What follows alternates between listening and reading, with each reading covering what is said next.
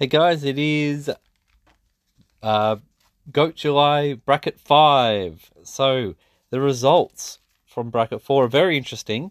Don't know if you've paid attention to the Twitter poll, but it shows that one player, particularly out of the two, had won, except it didn't take into account the people who voted via DMs. And when you add all the votes together, we end up with a tie. So the only way to resolve this is I get to vote.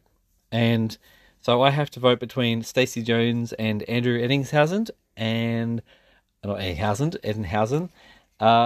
And maybe it's just because I'm older. I'm going to go for ET himself. So he's going to get through the next round. I'm sorry to Stacey Jones because he really didn't deserve to go out that way. But of the two players, I think that's the way I would go. So let's go with our next person, our next two in the bracket. This bag's getting less people in it by the day. So still got plenty in there because we're only at number 5, so there's still plenty in there. Let's pull out two names. So let's go with, that's 1 and that's 2. This one's going to be interesting. Number 5. So I have to, you've got to go there. I've got to pull this one out. Oh, okay. All right, this one's for the old people, the older generation, or people who know more about the older people. So we've got Johnny Raper, St. George Dragons legend, against Dally Messenger, who our player of the year is named after. Okay, this is going to be really tough for me. I think everyone kind of knows who both of them are. But, okay, Johnny Raper.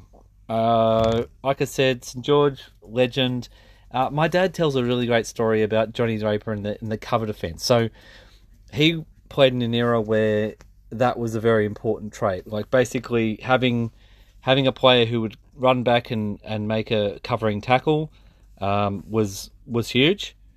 And yeah, like basically, that was the role of the lock forward, is that he was supposed to lock everything down. And there's lots of stories of him making amazing cover tackles and things. And of course, one of the players who was in the St. George side that won 11 in a row, I don't remember if he was in all those sides. I think he might have been a few years after they started. He joined, but I might be wrong with that. I can't remember. I'm not a massive St. George fan, so I couldn't tell you. But yeah, like a mainstay in the Australian team, and he's an immortal and everything. So Johnny Raper against Dally Messenger. So no one is alive who saw him play because he started playing in 1908. He was a rugby union convert, one of the originals that came across, played for Eastern Suburbs, and by all accounts was a fantastic player. But it's going to be really hard to know with this one. So this one's almost like a gut feel, whether you think the guy who was, the lock forward, who was the, one of the Australian players as well, and was part of that great St. George era, or the guy who was a foundation player and was named at that point as one of the best players and has the, players award named after him.